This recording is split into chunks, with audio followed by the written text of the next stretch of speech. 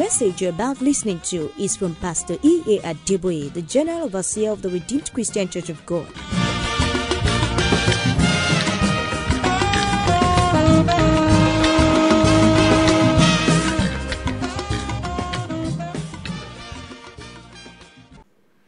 It guarantees that by your grace, our tomorrow will be all right. Please accept our thanks in Jesus' name.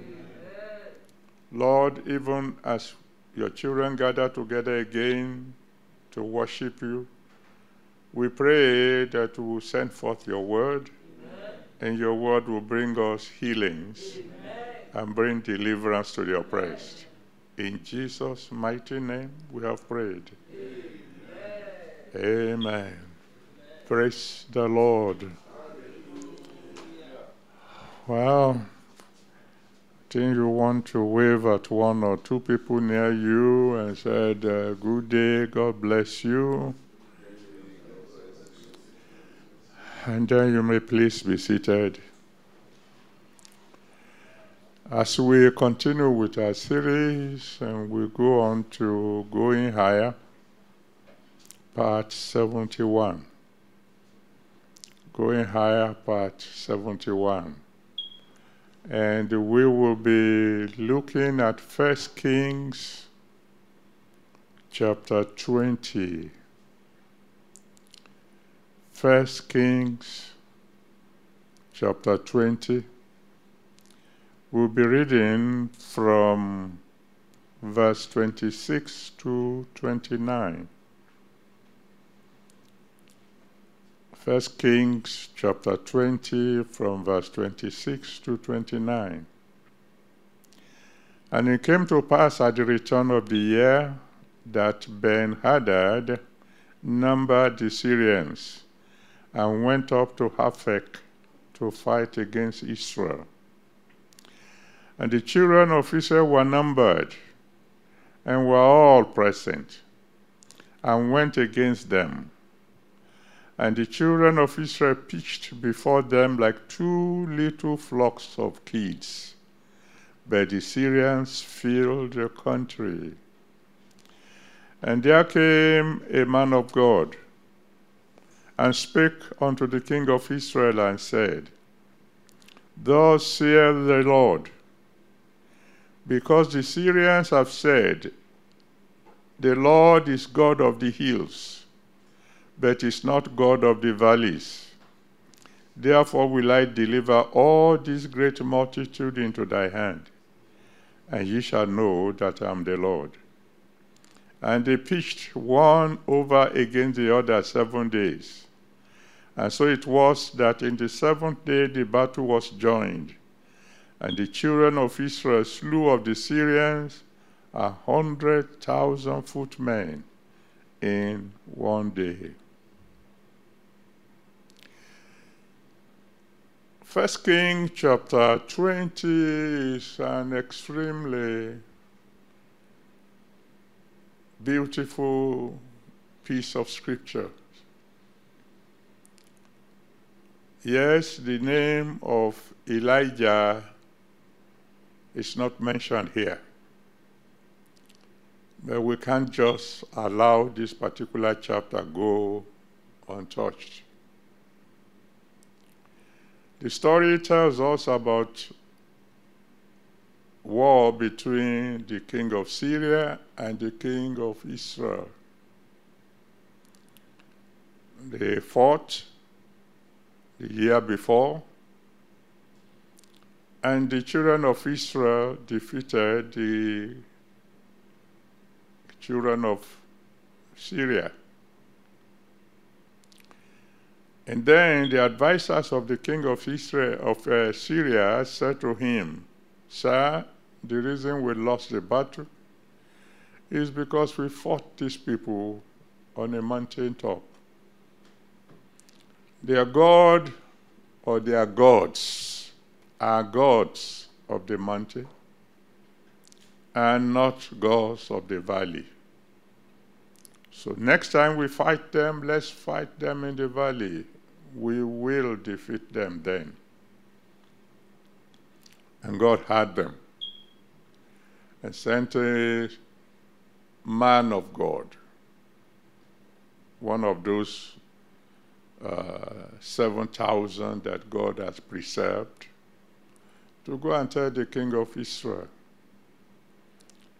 These people said, I'm a God of the hills, I'm not God of the valley. I will show them. We will fight them in the valley, and I will hand over their entire army to you. The Bible described for us graphically the kind of opposition that came against the king of Israel. It said when the entire Israel army was gathered together, they were like two little flocks of sheep. But the Syrians filled the land. And yet, when the battle was joined, the children of Israel slew of the Syrians 100,000 footmen in one day. So what we want to discuss briefly today is that our God is the God of the hills as well as the God of the valley. We know already that God is constant. Malachi chapter 3, verse 6. Malachi 3, verse 6. I am the Lord, I change not. That's what the Almighty God said. Hebrews chapter 13, verse 8. Hebrews 13, verse 8 says, Jesus Christ is the same yesterday, today, and forever. Revelation chapter 1, verse 8. Revelation chapter 1, verse 8. It says, I am the Alpha and the Omega, the beginning and the ending, the one who was, the one who is, the one who is to come, the Almighty. We know that the past, the present, the future, they all meet in our God. We know he does not change.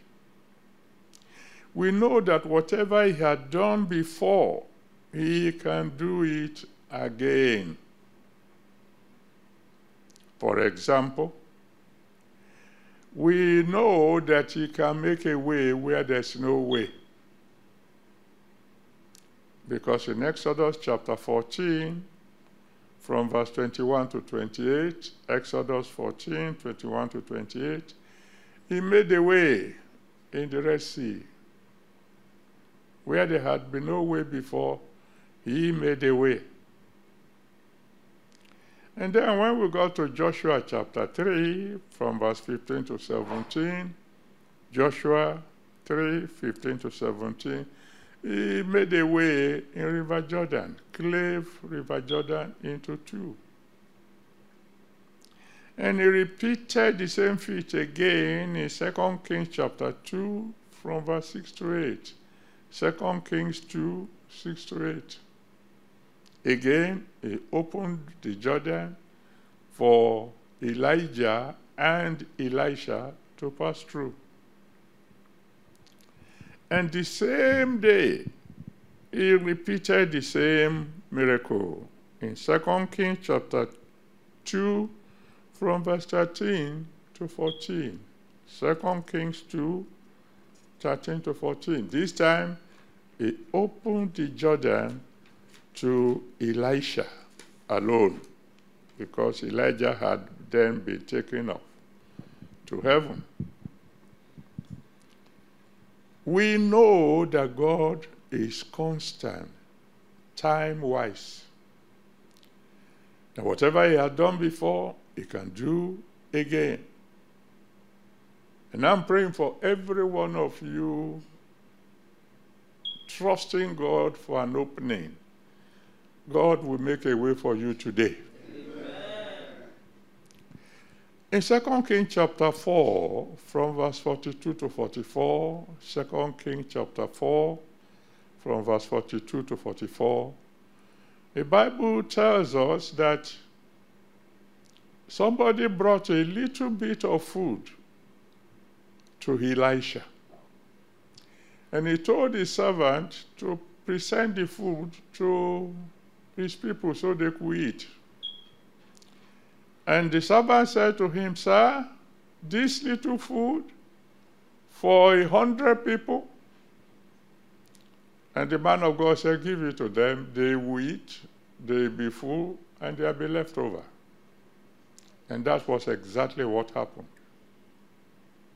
That was in the Old Testament.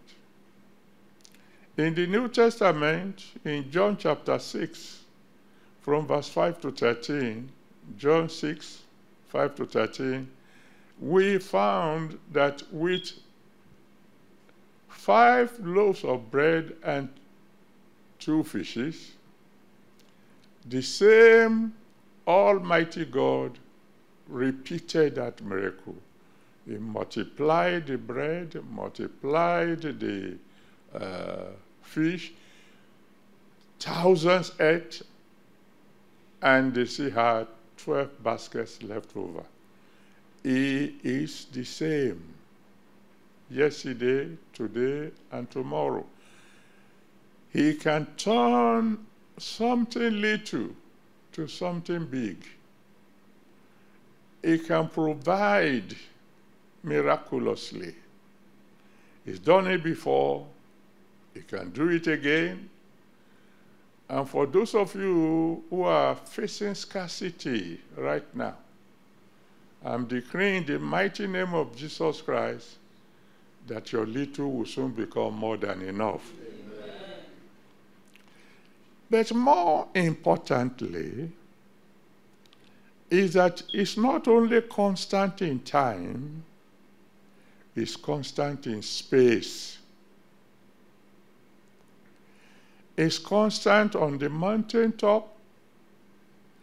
It's constant in the valley. The same God on the mountaintop is the same God in the valley below. So it doesn't matter where you are, God is constant. In Genesis 39, from verse 1 to 6, Genesis 39, 1 to 6, the Bible tells us that in Potiphar's house, and Potiphar was a great man, a great officer of Pharaoh. So I can imagine that his house was a mansion. God was there with Joseph. When Joseph was prospering and he was heading the entire establishment of Potiphar, it was God. When Joseph landed in prison, Genesis 39, from verse 21 to 23, Genesis 39, 21 to 23, in prison, God was still with Joseph. Is the God on the hill when everything is going fine. Is God in the valley when things are not so beautiful. On Mount Carmel, in 1 Kings chapter 18, from verse 36 to 46, 1 Kings 18, from verse 36 to 46, God was God. When Elijah prayed and fire fell. When he prayed and rain fell. When he ran a race and he outran the chariot of the king, it was God. When he got to the valley below in Jezreel, in 1 Kings chapter 19, from verse 1 to 8, 1 Kings 19, from verse 1 to 8, God was still God. When the enemy was roaring, say, well, by tomorrow you'll be dead.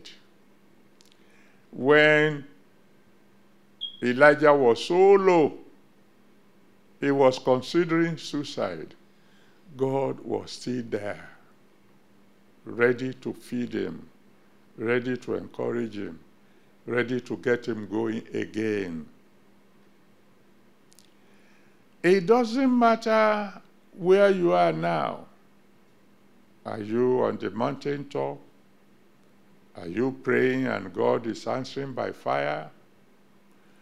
Are you getting results just as soon as you make the request? Don't forget, if you ever find yourself in a low situation, when it doesn't appear as if God is near, when the enemy seems to be the one who is calling the shots, just remember, the God on the mountain is the God in the valley. In Matthew chapter 17 from verse 1 to 9, Matthew 17 from verse 1 to 9, on the Mount of Transfiguration, when the Almighty was transformed before Peter, James, and John, and his glory was dazzling. Everything was so beautiful that Peter said, "Oh, I wish we'd just stay here." It was God. When they got down to the valley below, in the same Matthew 17 from verse 14 to 18, Matthew 17 from verse 14 to 18, and they found that the other disciples left behind were struggling with a demon, trying to cast him out, and nothing was happening. God still showed up. Many a times when we come to a convention or a congress and everybody's around and miracles are happening and we are hearing beautiful testimonies, oh, we feel high. When the convention is over or the congress is gone and we're back home, occasionally we find ourselves facing some problems. And we begin to wonder, is the God on the mountain still the God in the valley? I believe God is asking me to assure you today, the God on the mountain is the God in the valley. I want you to know that wherever you are, when the glory is shining and everything is beautiful, and you are shouting hallelujah and you are praising God, if at any time you find yourself in a situation completely different from the one you knew before, just remember, God is still there. The God of the mountain is the God of the valley. The influence of the Most High God links the hilltop and the valley below. It controls every situation. It's everywhere at all times. In Exodus 17, from verse 8 to 13, Exodus 17, 8 to 13, you know the story very well. When the Amalekites came to attack the children of Israel, and Moses went to the mountaintop, took Aaron and Hur with him, and Joshua was in the valley below fighting. You know the story. As long as Moses was raising his hand to the God of the heavens, victory was being wrought downstairs. When you have a battle to fight, when it looks as if you don't even know how you can ever overcome, it'd be a good idea to go to the hilltop and cry to the God of the hills. He will give you results in the valley below. The Bible tells us that he is seated in the heavens, and from there is controlling the earth. Isaiah 66 verse 1. Isaiah 66 verse 1 says, heaven is my throne, the earth is my footstool. That tells you that the God we are serving is so big that while he may be seated in heaven, his legs are firmly planted on the earth. From where he is in heaven, he's controlling whatever is going on here on earth. Remember Philippians chapter 2, from verse 9 to 11. Philippians 2, 9 to 11, assures us that at the name of Jesus Christ, every knee should bow, not only in heaven, but right here on earth.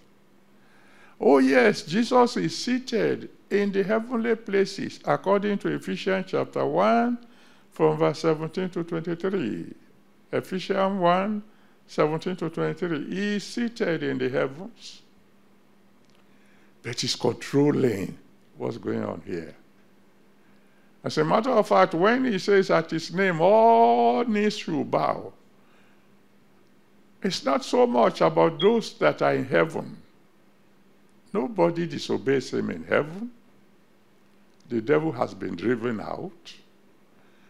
What he's trying to get you to understand is that every knee here on earth must bow to the one who is seated in the heavenly places, and that his influence is all-compassing, from heaven to the earth, even to underneath the earth. As you are growing higher in the Lord, you need to get one thing absolutely clear. Between every hill, there's usually a valley. And to go from one hilltop to another, you may need to pass through a valley. Elijah was on Mount Carmel in 1 Kings chapter 18. And then in 1 Kings chapter 19, that we read from verse 1 to 8, he was in Jezreel, in the valley below. But by the time you read 1 Kings chapter 19 from verse 8 to 18, 1 Kings chapter 19 from verse 8 to 18, he was again on another mountain, the mountain of Horeb, called the mountain of God. On Mount Carmel, he was there to demonstrate the power of God. In Jezreel, he came face to face with the representative of the devil. But by the end of the story, he was on Mount Horeb, the very mountain of God himself. You must note that as you pass through this journey on your way to heaven, there will be times on the mountain, there could be times in the valley, but the same God who was with you on that mountain will be with you in the valley and then take you to even a higher mountain still. You know very well that in Matthew chapter 16 from verse 13 to 19, Matthew 16 from verse 13 to 19, Jesus Christ said to Peter, when he made a great statement, he said, you are blessed. Flesh and blood have not revealed this to you. You are well done. You are in contact with God. But then you know very well, it wasn't too long after that Peter had to go out and weep bitterly when he found himself in a great valley. Matthew chapter 26, from verse 69 to 75. But it wasn't too long after that Peter was preaching a single sermon that won 3,000 souls on the day of Pentecost. I'm here to encourage you today, wherever you are, God is there. If you are going through a night season, just remember, weeping may endure for a night, but joy comes in the morning. The God of the mountain is also the God of the valley. Before we pray, if you don't have God by your side, whether you're on the mountain or you are in the valley, you're on your own. And it can be a very terrible thing to be on your own, particularly when you feel you are on the mountaintop, when you think you are big, you are in charge, you are rich, you are in control of every situation, because after the mountain, the valley will come. And if God is not on your side on the mountain, He won't be on your side in the valley. That's why you must surrender your life to Jesus Christ. That's why you must invite Him into your life, so that whether mountain or valley, you will have a companion. So if you would love to surrender your life to Jesus Christ, I would love to pray with you now. If you will bow your head and call on Him and say, please come into my life. From now on, whether on the mountaintop or in the valley below, I want to be sure that you are with me. If you want to pray that prayer, calling on Him for salvation, please bow your head wherever you may be, and I will pray with you for the salvation of your soul. Please do so now. Call on Him and say, Lord, please come into my life. Take over from now on, so that for the rest of my life, I will have the assurance that you are with me. Call on Him now. And I will pray with you at this moment. In Jesus' mighty name, we have prayed. Amen. My Father, my God, I want to thank you for your word. And I want to thank you for all the people who have decided that they want to now in their lives, that they are surrendering completely to you. Father, please receive them. Save their souls. Let your blood wash away their sins. Receive them into the family of God. And please, Father, be with them for the rest of their lives. So that whether they are on the mountaintop or in the valley, you will always be there. Thank you, my Father and my God. And I'm praying for your children. Those who are rejoicing now, please let them know that if anything should go wrong, you are still there for them. And if they are in trouble right now, my Father and my God, please show up too, so you can move them to even a higher mountain. In Jesus' mighty name, we have prayed. Amen. Praise the Lord.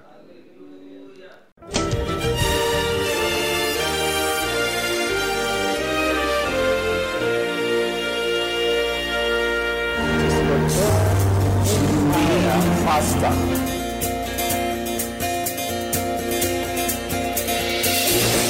Please join us on this same station at this time for another wonderful experience as Pastor E.A. Adeboye exposes the deep mysteries in the Word of God.